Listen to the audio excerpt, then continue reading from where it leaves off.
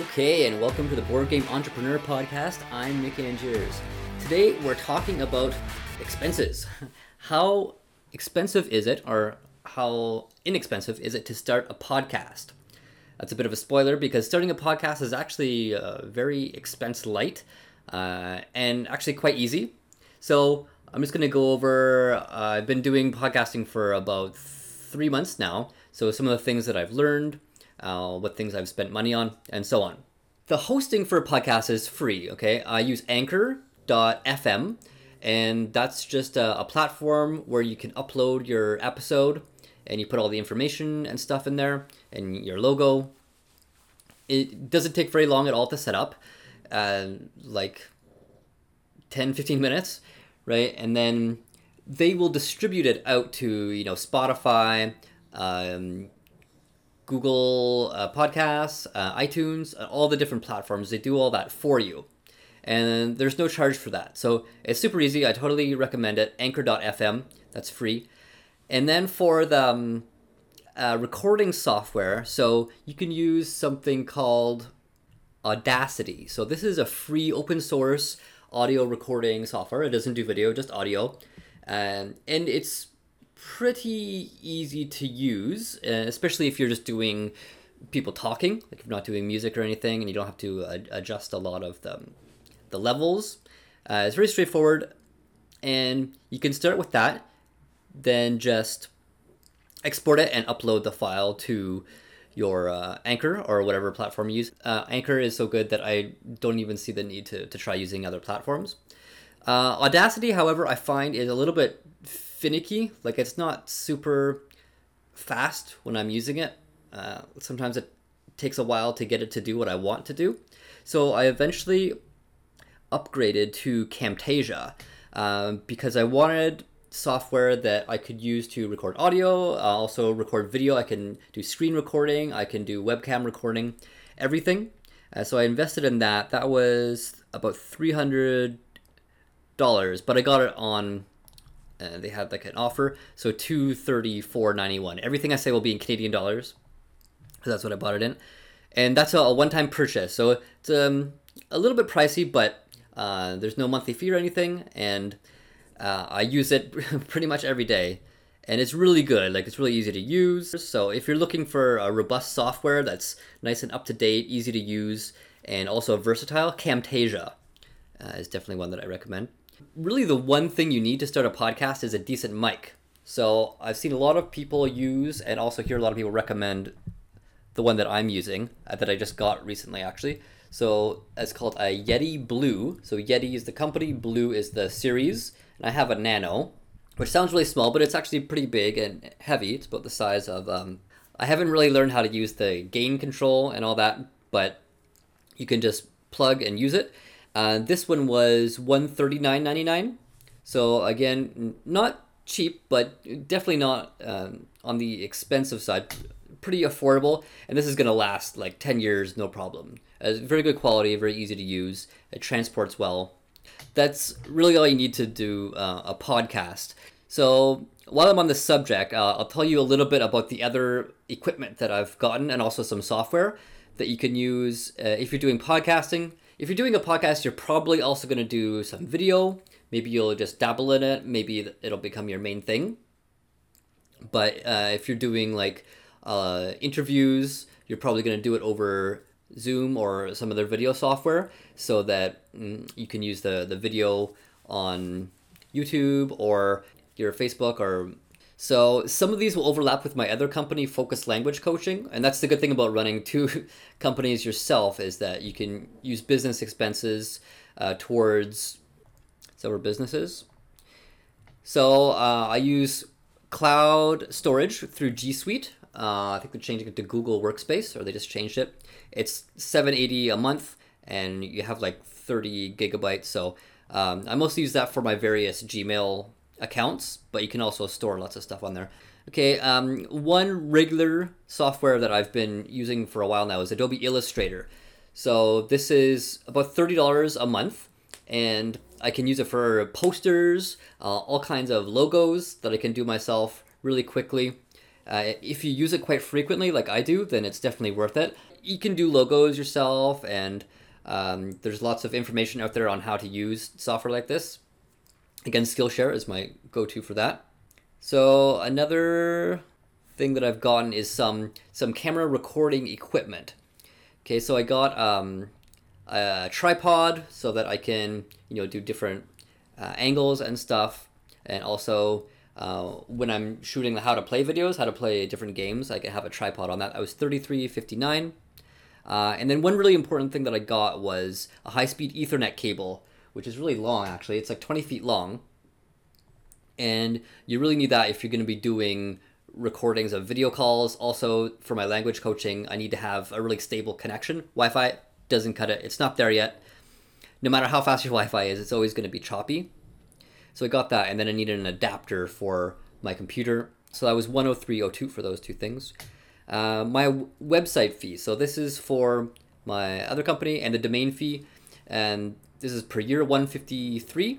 And I used Squarespace. So Squarespace was great, and I built my whole website in a few days, and they weren't even super intensive days. It's just a lot of like choosing how things look, and that. So Squarespace is really good and not super expensive. My Office software, that's $122.08 for the whole year, and I use that for everything, Word and Excel and all that. Doodly, that's an animation software. I mostly use that for titles at the beginning of videos, so you can make animation where it's like a hand writing words, so it makes it look less static. You don't just have words on the screen. There's actually some movement, and you can choose from a library of pictures and even move pictures around, edit them, and then it will draw them automatically. You choose the order and the speed and all that it draws at. That was $88.78 one-time purchase. I don't use that as much. It takes longer than I'd like to make some stuff. Sometimes it's better just to find images online and then use those, stock images, that kind of thing. And also their library of images isn't that great. There's a lot that they have in the library that they don't let you use with this like base membership. So you have to get like a premium membership, and then that's more money. So I felt kind of cheated at the beginning. It's like I bought the software and then I only have access to a portion of it. So unfortunately, I can't really recommend Doodly. And you can only do black and white. If you want to get color, then you have to upgrade. They have another one called Toonly, where it looks more like cartoons, not just like an animated hand drawing a static picture. Toonly, that looks better, but since I'm not super satisfied with this one, I've been hesitant to pull the trigger on getting other software from this company. I got some professional photos taken. Those were $150, and I've used those on my website. And I definitely recommend investing in some of those if you're starting a business. You can use them on your website. And it's just good to have, like, when you want to send some kind of brochure or something and you want a picture of yourself, it's good to have, like, nice ones that weren't just taken on your phone. So I'll probably use those for a couple years and get some more eventually. Okay, I got a lapel mic, $25.99. I haven't used it, and it doesn't seem very useful because it's still wired. So the receiver that sends the signal to the recording device is actually much more expensive than the mic. So eventually I might get one of those because I wanted to be able to talk while standing and not be right in front of the camera and microphone. Okay, this one I highly recommend getting is a ring light. So this is $24.99.